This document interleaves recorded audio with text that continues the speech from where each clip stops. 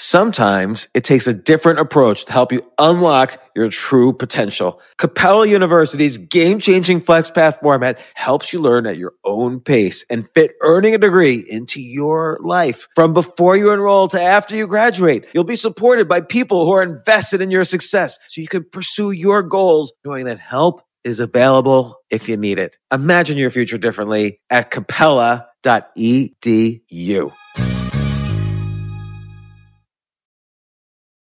Reese's peanut butter cups are the greatest, but let me play devil's advocate here. Let's see. So, no, that's a good thing.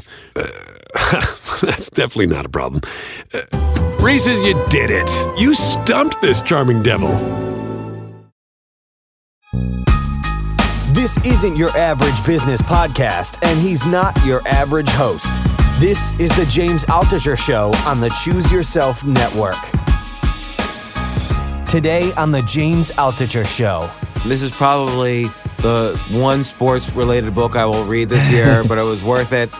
Particularly with these athletes you talk about, it's amazing the almost gap between their low point and being the best in the world because they start off with these sort of disadvantages against them. In other words, his friends were out partying and were wearing nice clothing sometimes. On Saturday night, they were going out, and they would make fun of him. Oh, Serge, you're too poor to come out with us. And he could have gone out with them, and he liked girls and everything, all that kind of stuff. But he said, no, that stuff will be there for me later. And I'm not advocating, abstinence until later, but I'm suggesting that... Got to be a superstar before you fool around with girls. Exactly.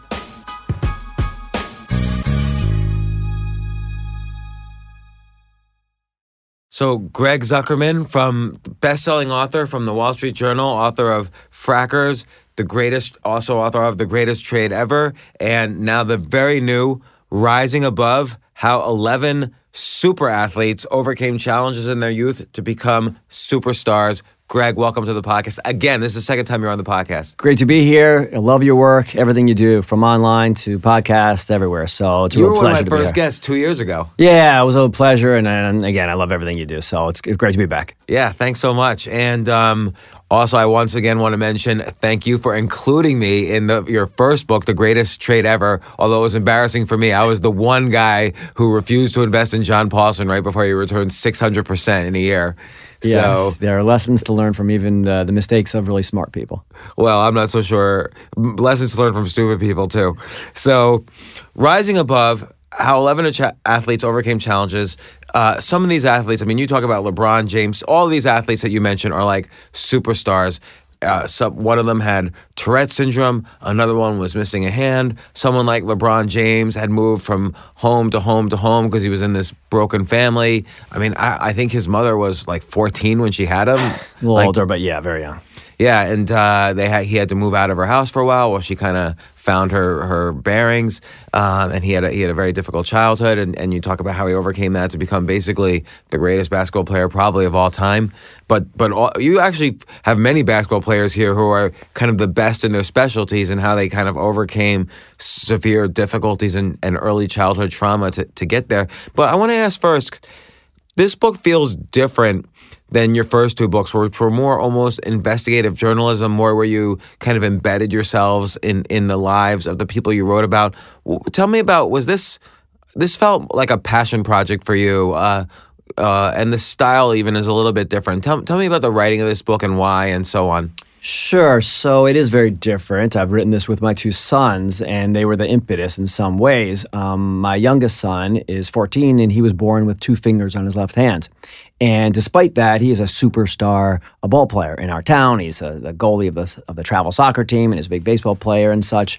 And it was his idea, really, to examine things that people have overcome in sports and to say, well, maybe there's some lessons here for other people. And I really got excited about it. And my other son is just sort of a bookworm and wanted to be involved in the project. And it is our view that everyone has a difference in some ways. Maybe not as dramatic as some of the people we write about, and maybe they haven't achieved the kind of acclaim that these people have. But in some ways, everyone feels different. Everyone's got a difference. And to learn from some of the accomplishments and what they've overcome and how they did it, I thought it would be really important, and both for young people and for all other people as well, but especially for young people dealing with their own stuff. And every young person has their own stuff to deal with. So yeah, we set out to write a story, write a book, and the key to the book to me is that each of these stars had a different kind of challenge. So it's not just sort of the cliched, okay, their father walked out. That'll happen often in sports, but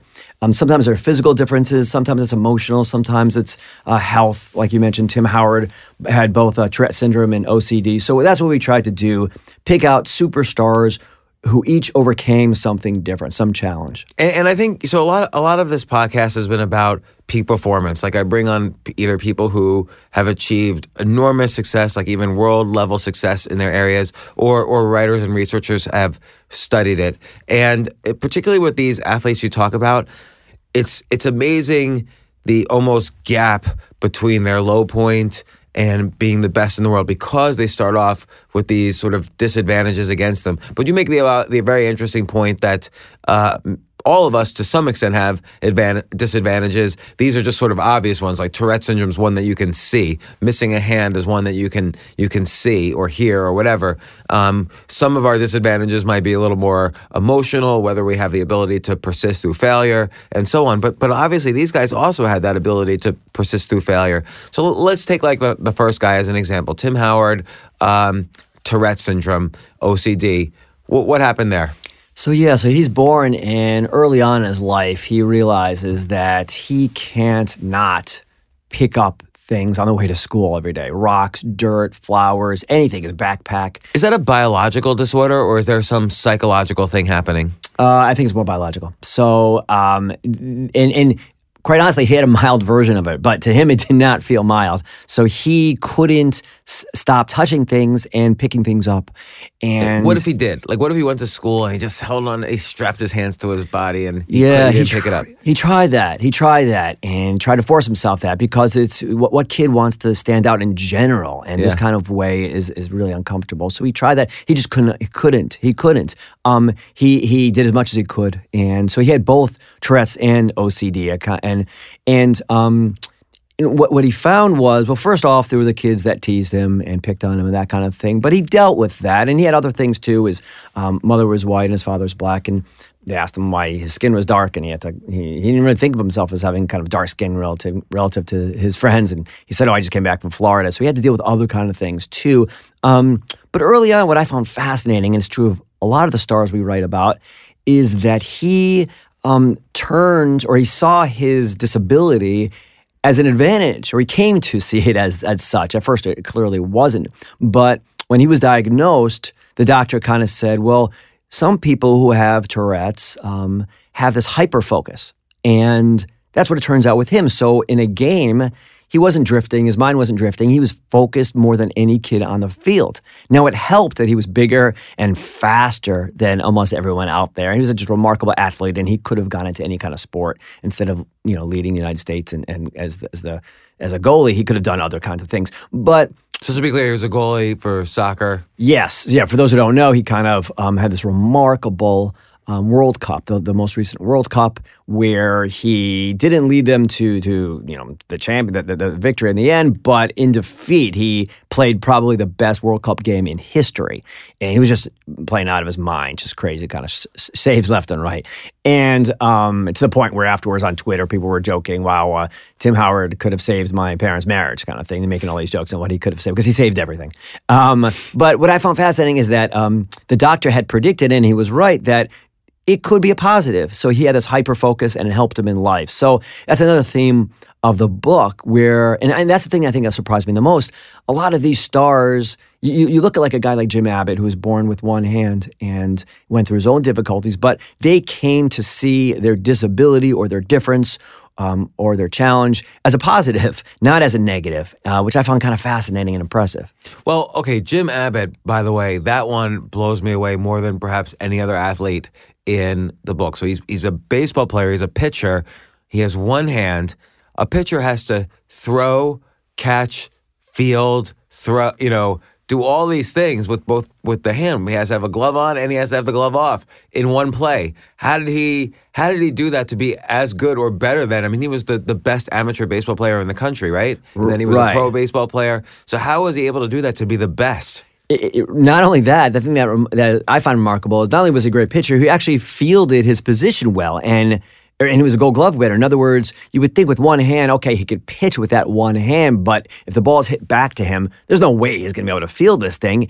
And in truth, he became better than everybody else. And to me, there's sort of a lesson there that when you have no other option, your back's against the wall, you got to figure things out. And he had to figure things out. So early on in his life, all the Little League teams, the coaches, saw that weakness, that he only had one hand, and they said, okay, we're going to take advantage. And they had their kids bunt on him. So bunt the ball, which would force him to run, pick it up somehow, and or field it, and then somehow go from the glove to the hand and throw it.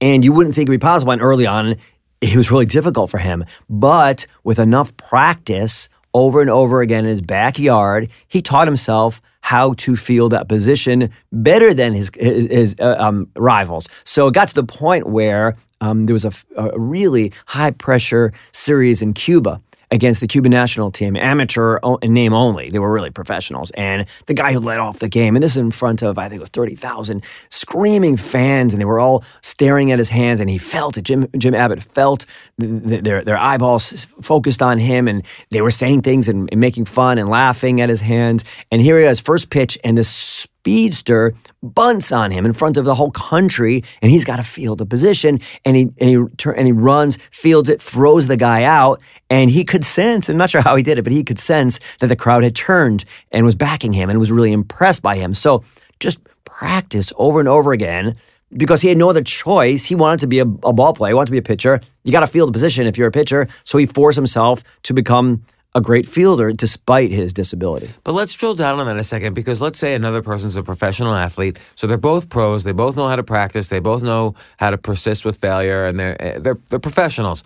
If I'm that other professional and I have both hands, and this is just totally a naive question, and I practice over and over again fielding as a pitcher, won't I do better than the guy who's missing a hand? Yes. If you focus on that one area of the game, you will be better than everybody else, right? So somebody else could have done that. I guess with that extra time, they were focusing on other kind of things. But like pitching faster or learning a curveball or whatever? I guess, right. So Jim had to focus on fielding his position so he became better than everyone else. I thought you were actually going to make the point that for every one of these guys, there's somebody else who maybe focused and practiced and wasn't able to be as successful. And that would be the criticism of the theme, that there are other people, these are the outliers. And you could always make that argument. So I would... I see. So the question really is, like a lot of people have disabilities. They don't all become superstars, and you lucked into the 12 people with some form of disability who became superstars. Exactly. It's the same criticism you can make of Gladwell stuff or even my earlier book. So I wrote The Greatest Trade Ever. Well, okay, for every one of those, as you know, for every one of those guys, there are other guys who were smart and hardworking and just didn't do the greatest trade ever. But to me, it's not so much... to me, there's still lessons to be learned from these outliers, and that's the point of our book. That maybe we all can't be Jim Abbott and field our position like a Gold Glove winner and throw a no-hitter, but we can still learn some of the perseverance and the hyper-focus and the resilience of these guys. Well, and it's funny, there are common themes throughout all of these, and we could talk about it now, but maybe we'll talk about a few others, and then I'll bring it up. Sure. Let's talk about LeBron James. What was, for him, again, part of the problem in his childhood was kind of a broken home, moving from home to home, switching from school to school, so he was never really able to have friends. He was never able to really kind of settle down and develop what he was good at least at a very young age. And then how did he overcome that? And this is to your point earlier, is it simply because he became the biggest human on the planet and the biggest, strongest, fastest human on the planet, and that's what helped him more than anything? Yeah, it helped. But early on in his life, he was born, the family was sort of middle class, beautiful home in Ohio, but his grandmother was his grandmother's home, a beautiful old home. But his grandmother passed away early on. His mother was quite young, as you mentioned, a teenager, and they really couldn't keep the home. And they ended up, between the ages of 5 and 8, LeBron James moved 12 times. And just to think about that as a kid with no roots like that, it's pretty daunting start to your life. And what happened with him is, first of all, as you suggest, he grew into just an enormous and skilled being. He could have played, football, tight end. Everyone always says he could have been a superstar in all kinds of sports. He's a phenomenal athlete and specimen. But beyond that, he found, or someone found him, a coach found him, a local coach, and became his kind of father figure. And what I often hear as we're talking to people a little bit about the book is there are these local volunteer coaches around the country, and they serve to some extent as proxies for missing fathers, to an extent that you wouldn't necessarily imagine. These people are just sort of volunteering their time, and they take kids under their wing. And this kid, clearly, LeBron James was a sad kid. You could see him. He was sad, and the kid and the coaches and the people, parents picked up on that. And this coach took him under his wing and taught him and gave him some stability. And he still loved his mother, and he still loves his mother and owes a lot to her. But thank God for these people that are looking out for the youth. Yeah. So, and then he, as you mentioned, he grew pretty tall. Like he's 6'8". He grew that way very young. So clearly he was going to shine as an athlete, but do you think he would not have shined if not for this sort of father figure? Oh, but the great thing about this coach too, and this is kind of a theme throughout the book, which we'll talk about more later, but this particular coach that took him under his wing and even sort of, I don't want to say adopted, but had him in his home for a couple of years, he specifically taught LeBron James, if I'm remembering correctly, to shoot left-handed as well as right-handed. And so LeBron James not only he had the size and the strength, but he had this ability that many other pro basketball players don't usually get because it was drilled into him. And it seemed like a lot of these athletes had kind of an extra ability at some point drilled into them. And that almost becomes a way to balance off the handicap. That's exactly right. So he's a specimen. He's a human specimen, obviously. But there are a lot of those guys. Did you meet him through writing this? Not LeBron. He's one guy we didn't meet. We met all kinds of other people, but we didn't tell. He's a busy guy. But one great thing about LeBron is, listen, you go to the courts of New York City, West 4th Street, you get some specimens there too, and nothing ever happened with them. So it takes much more than physical ability, as you suggest. And yeah, this coach forced LeBron to dribble and shoot lefty at a young age. And it was at a time when LeBron wasn't thrilled to be, he thought he was doing fine with his right hand. And, you look even in the NBA, you got guys who rely just on their right hand. And Latrell Sprewell, he retired a few years back, but he was only dribbled with his right hand. So you can still go far, but you can't become LeBron James without somebody pushing you. And you saw that elsewhere too with Dwayne Wade, another player we profile in the book. He had issues with his family too, and his father and his mother split up.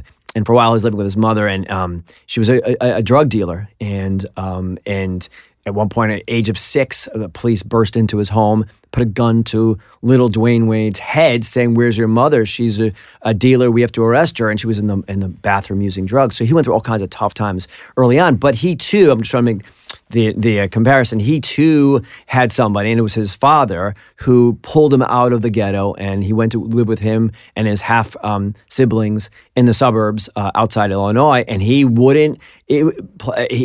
him on the court and elsewhere, disciplined him, gave him chores. You need somebody like that. Each of these people, to some extent, either has a parent or somebody looking out for them. Well, and with Dwayne Wade, his father also. So there are so many characters in here, I might miss and match some details, but Dwayne Wade, his father was, and I don't know sports at all, so his father had a former pro player, correct? Yeah, so he had some good bloodlines, that helps. And specifically, though, it was interesting because he, unlike a guy like LeBron James or many other people who eventually become pro basketball players, and again, correct me if I'm wrong, Dwayne Wade started off smaller, so he had to learn a different style of shooting than any other person who eventually became a pro basketball player, and then that was kind of pounded into him by his dad. So it's always this case of teacher coming in, whether it's a father, a coach, or whatever, identifying, or a doctor, identifying what the handicap is and how we can build a skill that, sort of diffuses the effect of the handicap. So in Dwayne Wade's case is releasing the ball slightly earlier for the shoot, which ultimately made him more accurate as he grew taller. That was actually Steph Curry. There are some things Okay, with so that's a good point. It is a good point, right? So Steph Curry, if we can segue to Steph Curry. Yes. So Stephen Curry, who's the MVP of the NBA and just a remarkable, unbelievable athlete. He was very small growing up, and he was an okay player, was a pretty good player, but he was shooting way too far down below.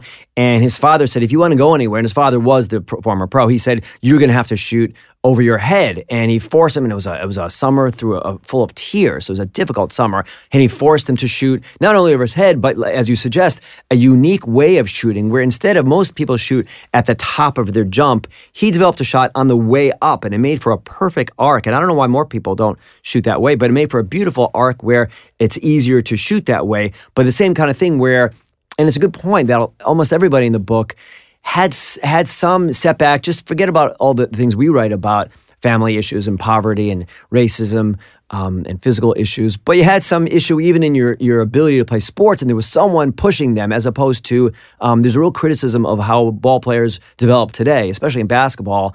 And it's why American ball players, while they're still dominant, increasingly we're going to Europe because they're forced to teach, to learn more skills. And because we indulge our players too often in America. So a kid's really good, and he's only good with his right hand, but he's scoring 20, 30 a game. Let him be, forget indulgent, we let him cut through school and cut corners. But these players, luckily enough, LeBron James, Steph Curry, Dwayne Wade, and others had someone in their life telling them, well, yeah, you're good just doing whatever you're doing, but you're not going to get to the next level or the level after that without learning how to dribble with your left hand and shoot with your left hand or shoot in a different way on the way up, that kind of thing. So it is interesting. You need someone forcing you to get out of your comfort zone. So let's talk about some of the others. I'm gonna kind of just thumb through. Sure. Like Althea Gibson. This is a tennis player from the 40s, kind of blazed the way for players as good as Venus Williams and Serena Williams. Tell me a little about her story. Yeah, so Althea Gibson she grew up, and this is an earlier period. She's one person we kind of go back in history because she was such a trailblazer. She grew up, I believe it was the 50s, and she encountered real racism. And then when she became good, no one really thought she should get a shot at things like the Wimbledon. And she got some surprising support from people in the tennis world, competitors and others. But it did take a while for her to break down the barriers. And what her approach was, and she got criticized for it a little bit, for blending in a little too much, but she learned to control her temper. She had a fierce temper growing up, and she cut school and got reprimanded and got tossed out of school and really saw things her own way, didn't want to really compromise. And over time, she realized that it won't work like that. So she learned how to control herself, a little bit like Jackie Robinson to some extent, and becoming a role model. And that was a way for society to accept her, and then eventually she triumphed. And how did she do it? Well, to some extent, she was a natural a star, but a lot of it occurs with a lot of them. But a lot of people are naturals. Like you say, I pass West 4th Street on 6th Avenue, and those basketball players are pro-level basketball players. What separates them from the ones who actually go on to become pros? Like, exactly. What separates the strong amateur from the pro, in your opinion? Because this is related to who also overcomes a disability versus those who don't. That's exactly right. So to me, at least from the people that we profiled and spoke to in the book, it's an ability to handle setbacks and to be resilient and to ignore these things and to learn from them. And to actually turn them into positives. It's a remarkable thing to do, to be able to have a setback and deal with it. So she lost a lot of early tournaments, Althea Gibson, and she dealt with racism and people screaming at her and cursing at her, calling her names, but she was able to deal with it. She handled it calmly, learned from her setbacks. And so learning from the setbacks, that's really key. So what do you think happens? I keep bringing up 4th Street since you bring it up. Again, anybody visiting New York, it's a pleasure it's like a pro basketball team right on the street there. Yeah. But what are they not overcoming setbacks in their lives, or what's going on? Listen, I'm not a sociologist, I haven't interviewed them, but my sense from speaking to the athletes in our book who did succeed, and from getting a sense that I've played a little bit ball. I'm a short Jewish guy, but I spent So years Harlem playing. Globetrotters for you, and not pro basketball. More Washington Generals. But I did play against a lot of these guys, and they've got remarkable talent. And yeah, that is the difference, where they had the talent, but there was some setback, and they had some falling out with a coach, and someone gave them a hard time, and some coach didn't give them enough respect, and for whatever reason, they didn't persevere. And you see this perseverance from the guys in our book, which I find remarkable. And it's not to say that I've got that.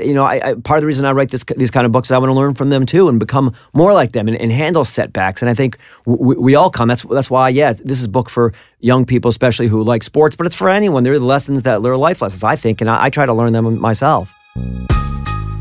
Let's stop to take a quick break. We'll be right back.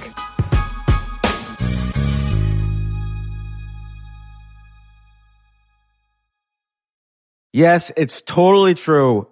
Airbnb has changed my life. If anything, they have made my life so much better. Like, I used to live in Airbnbs. I lived in over 100 or 200 different Airbnbs over a 3-year period, and I loved it. I became a really good guest of Airbnbs, and I got to know lots of hosts. So when I initially owned a house, of course, the first thing I thought was, I'm going to turn my house into an Airbnb because I travel a lot. So why leave my house unused when I can make a side income by letting others Airbnb my house or come to stay in my house as guests? And having my own Airbnb or being a host for Airbnb has allowed me to do just that. And I've met other hosts. I've actually spoken at Airbnb's host conference. I think it was in 2017.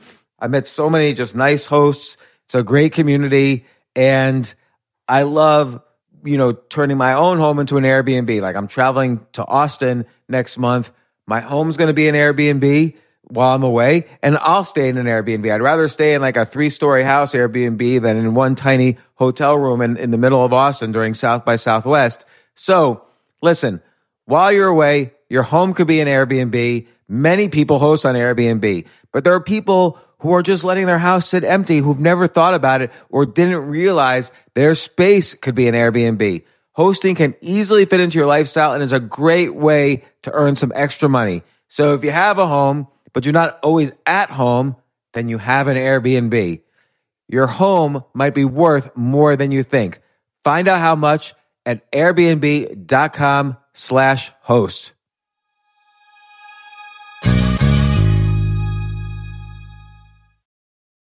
Daylight savings time is starting up again.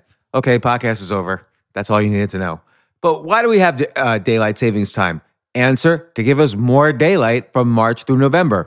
By setting your clocks forward, it may feel like there are more hours in the day when we initially start daylight savings.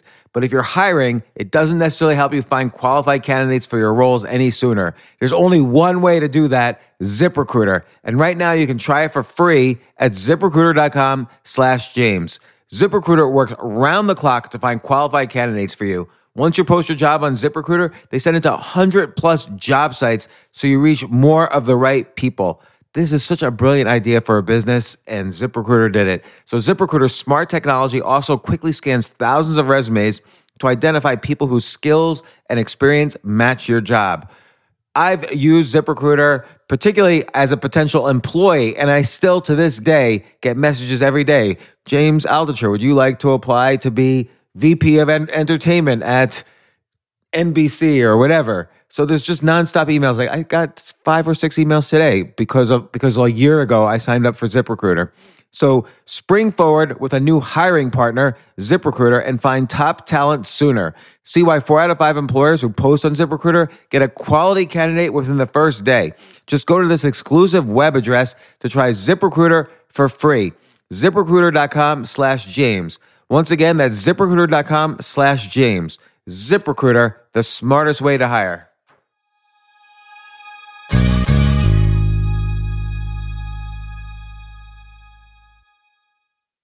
Hey, listen, men's health is important. Men act all cocky and like they don't need anything. But the reality is, as you get older, there's some things you need. And it often feels like we're too busy to take care of our health problems. Like, I'd rather do anything than go to the doctor or the dentist or the pharmacy or whatever. But now you don't have to waste your time if you use Hims. Hims, H-I-M-S, Hims is changing men's healthcare by providing simple and convenient access to science-backed treatments for erectile dysfunction, hair loss, weight loss, and more. The entire process is 100% online, so you get a new routine of improving your overall health faster. Jay, you listening to all this? Yes, I definitely gonna use Hims from now Not on. that you need it. You're young and healthy. James, I'm 35. You're getting there. You might need it. Who knows?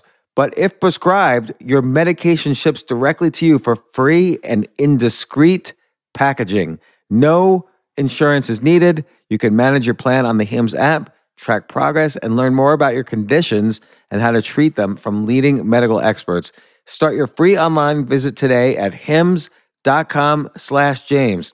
Could you imagine that? There's a whole section just with my name on it. hims.com/James. That's how much I am representative of the kind of person who needs Hims.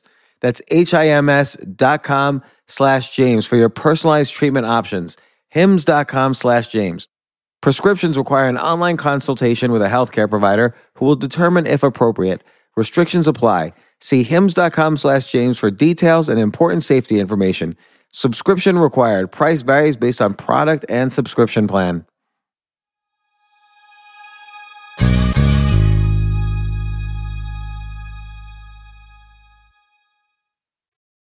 Let's talk about Shane Battier for a second, because I find even as a writer, some of the things I've learned in writing are similar to what he learned in basketball. So That's interesting. Yeah, and I'll make the comparison once you tell a little more of the story of him. Shane's a fascinating story to me because someone encouraged me to speak with him. And I know a little bit about sports. And to me, he was the least likely to be a candidate for this book because he had success his whole life, it seemed like. From a young age, he was the high school player of the year. In college, he won the championship a few times. In the NBA, won the championship a few years. He grew up with two loving parents in the suburbs of Michigan. So what kind of challenge is there to overcome? So I was really skeptical when I started speaking with him. I was polite, but I was a little skeptical. And then I heard his story. And to me, it's really interesting because it shows you that stuff's going on inside of everyone's life. And you don't realize what's going on and the challenges and the stuff they're dealing with. So Shane Battier on the surface looked like somebody who had everything going for him, but he didn't see it that way. So what he saw was, he grew up in the suburbs of Michigan in a predominantly, and it was a mixed family. His father was black and his mother was white. So he grew up in this nice, well-to-do area, but all the people in his neighborhood and his school saw him as a black kid. And I wouldn't say they teased him, but they made him feel uncomfortable sometimes. So he didn't really fit in. And partly, he'll admit, it was partly himself. And then because he was a great basketball player, he would go into the inner city Detroit AAU games. And he said, finally, somewhere I can fit in with my, people who play basketball and I'm black. And he'd go in there and they'd say, oh, here comes the white kid from the suburbs with the nice sneakers and the nice shorts. And he was just wearing, stuff like you and I, our parents got you some sneakers. And maybe they were new, whatever. They were nice sneakers and shorts, but they didn't overdo it. But he couldn't fit in either world. And he grew up like that. He grew up unable to fit in the white world or the black world. And back then, I guess maybe it was a little more uncommon to have mixed parents, mixed race parents. So to him, to Shane Battier, he grew up not being able to fit in. And at one point, so he felt bad about it. But then at one point, something turned on and turned. And he decided to say, you know what? I'm a runt. I'm somebody who doesn't fit in either world. I'm going to make that into a positive. And that affected the way he played the game. So if any of your audience remembers how he played, he was a fascinating guy because he would do all the ugly parts of the game really well. So he would take a charge defensively. He'd be sprawled out on the court after someone runs him over, but he caused a foul on the opposing star. And he always would guard the opposing star. Lots of people, if you're a superstar in the NBA, you don't want to guard the other superstar. You'll look bad. You'll spend too much time playing defense. You'll So like exert Michael energy. Jordan doesn't play defense. No, well, he was a great defensive player, but ideally these guys want to focus on offense. You look at James Harden. James Harden on the Houston Rockets, he goes through the motions on defense. He's amazing on offense. He goes through the motions on defense. So Shane Battier said, I don't care what people think about me. I don't fit in either world anyway, so I'm going to do things like make an extra pass and guard the best guy on defense and come off the bench. One time he was starting the NBA, and no one asks to go to the bench. No one. That's like admitting you're mediocre, you're inferior. And he said, you know what? I'm going to go to the bench because that way I can guard. There's a way to do it. For whatever reason, it helped the team. So he, because of how he grew up and the insecurity he grew up with, he eventually came around to the view that I don't care what people think about me and how I look, and it helped his game. So I find that kind of story interesting. Yeah, and there was a couple things interesting. So he became very good at defense, meaning you don't really see him as the guy who shot 40 points in a game or this or that, but he was the one you could put against Kobe Bryant, Exactly. the best basketball player maybe in history, particularly at shooting near the net and so on. And he was the one guy who'd be able to defend against Kobe Bryant. But he did it with an interesting style. He knew he couldn't compete against Kobe Bryant at the net. So what did he do? So he did this thing. It's fascinating, and you wonder why more people don't do it. And I think the answer Which is, because, by the way, you've just said that twice. So it's an interesting theme among these people. Yes. And then part of it is because they'll look, it's not the coolest looking. And you don't look cool doing it, so people shy away from it. So what happened was when opposing players like a Kobe went up to especially on a fast break with the ball, and most people go up with them and try to block the shot. It's a cool thing to block a shot in the NBA or anywhere. You go on West 4th Street, you block a shot, you're the man. You've made the other guy look inferior. You've embarrassed them. Everyone loves to block a shot. I'm 5'7", and if I could block a shot, I would love to. I've had many shots of mine blocked. But so he did. But so Shane Battier, he knew he couldn't block Kobe Bryant's shot, and he wasn't even going to try. What he did was, as Kobe Bryant brought the ball up to shoot it, he would jar it away. And in other words, he would stay a little bit low. He would act like he was going up with Kobe Bryant, but he would stay lower and swipe at the ball. And it really worked. And yet, once again, people don't do it because it looks, he did this other thing where he would put his hand in Kobe's face, and he did it with other opposing shooters. And that also works too. You obscure the vision of the opposing shooter. Yeah, why don't more people do that? It 'Cause it's isn't not cool. a foul. It isn't a foul. It just is frowned at. Hey, dude, stop. What's with the hand in the face? It's just old school. Like guys in the 50s and 60s did that a lot. Like I can remember my uncle doing that kind of thing, and it gets in the head of the players, but they don't do that as much. I mean, some players will do it, but it's better to go up and try to block it or steal it, but they don't put their hands in the opposing guy's face because and Kobe got upset. Kobe hated going up against Shane Battier. We write about it in the book. So you don't win any friends doing that kind of stuff, but he didn't care. Again, he grew up without many friends, so he didn't care. So I think this idea of not caring is really important. So whether you have one hand and everyone's kind of making fun of you, or whether you have Tourette syndrome and everyone's waiting to see if you're going to like break out in a bunch of, curses or whatever, having an ability to not care what people think, which allows you to sort of look at the game differently, so that you can develop skills that other people are not developing. Like if you're already sort of on the outskirts, on the fringes of your peer group, if you could be on the fringes even further with a skill set you develop as taught by a teacher. All these guys had a teacher which helped them develop these skills. It seems like there's a common theme here of and then of course persistence through, you learn very quickly to persist because you had to persist on a personal level when you were younger. So maybe that persistence translated into the athletics. Yeah, I totally agree with that. There's also when you talk about persistence, it's a cliche, practice, but these guys had remarkable persistence. So there's a guy, Serge Ibaka, we write about in the book, and he's from the Congo, poor guy.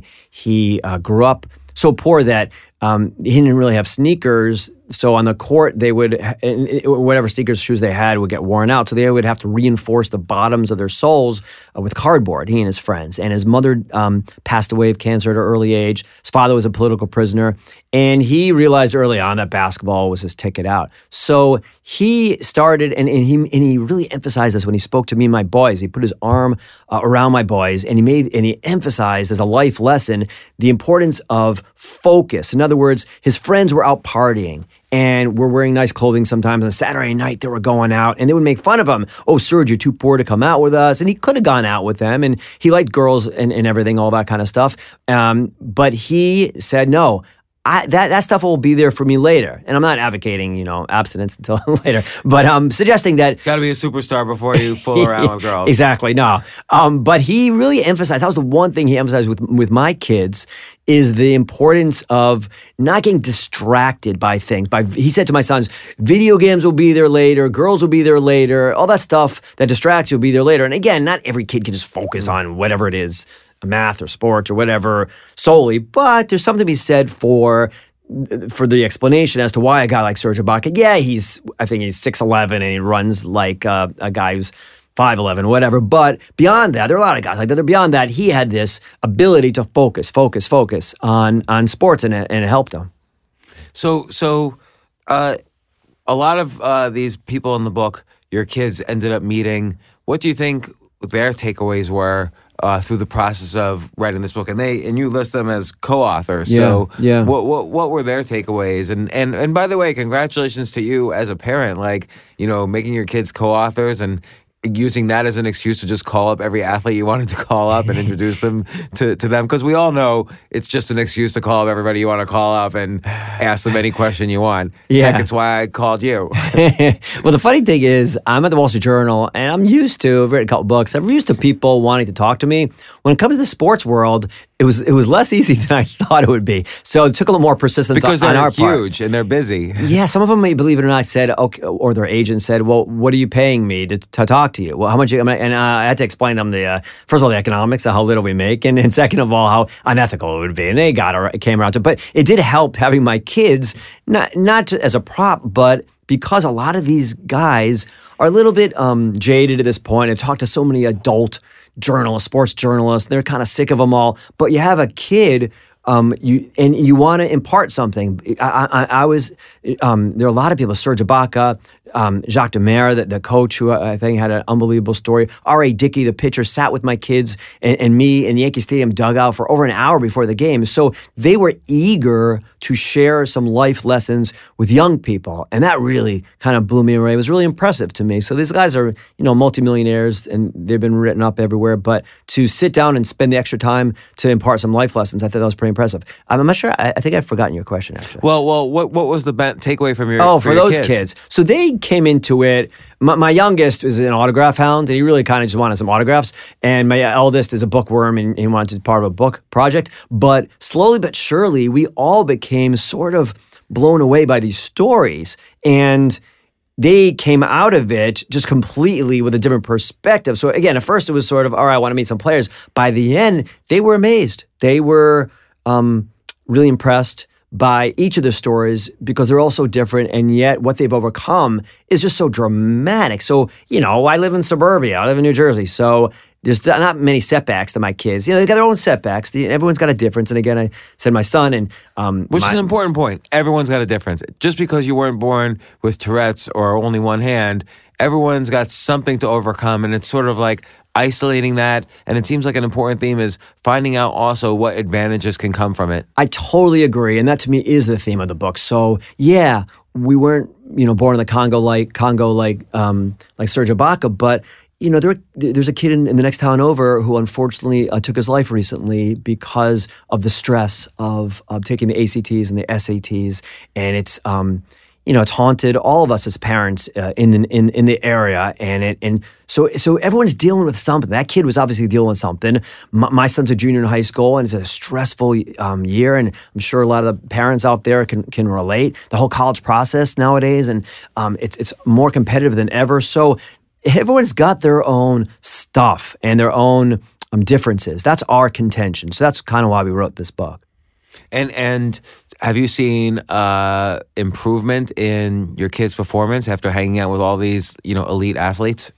It's early. No, they're pretty well-adjusted kids, but I think it's going to be a life lesson for them. Kind of a reminder that, hey, even with this setback, with persistence, focus, a good teacher, and maybe exploring what other skills I can learn that nobody else has learned, this might propel them forward in I any think very field. much. And that last point is a really good one. It's all about, in economics, it's competitive advantage. What can you do better than other people? And as you suggest, so Shane Battier found his competitive advantage.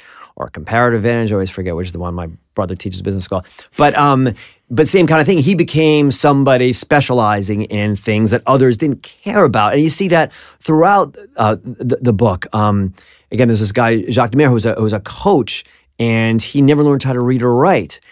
He was functionally illiterate, and he had to hide it. To me, that's the most, as an adult, remarkable story in some ways, that the guy, but he came up with all these stratagems, these tricks to trick people into thinking he could read and write. So he had to adjust on the fly. And I don't know, he became a coach who specialized in being a player's coach and being friendly and encouraging, because he had a tough childhood. So they all found their niche, as you suggest. And why would that be good? Like, sometimes being too friendly to the athletes, if you're a coach, could backfire on you. It could. I think when it's genuine, I think they didn't know his background. So just to take a step back, here's a guy who grew up and he was physically abused by his father daily. Night he'd come home and just get beaten up by his father. And his mother he'd go to school every day and his mother was getting beat up by the father as well. And he couldn't focus in school. All he could think about was his father and what he was doing to his mother at home. He loved his mother dearly.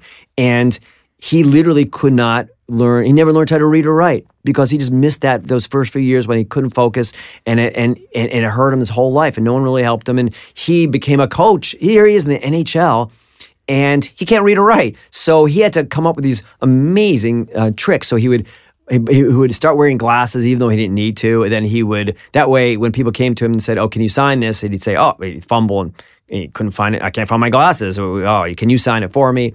Or he would carry newspapers under his arm and to suggest that he could read, and he didn't. He would watch CNN a lot, so he was well informed. All these kind of things. He would order the special every time in the restaurant. So he to me, he's an example of adjusting on the fly and figuring things out. And eventually, he came out of the closet and owned up to it. And to me, it's a pretty moving chapter. And then how did he adjust his coaching style because he couldn't read? Okay. Thanks for getting me back on. So, I think people sensed. So his players sensed that it was genuine.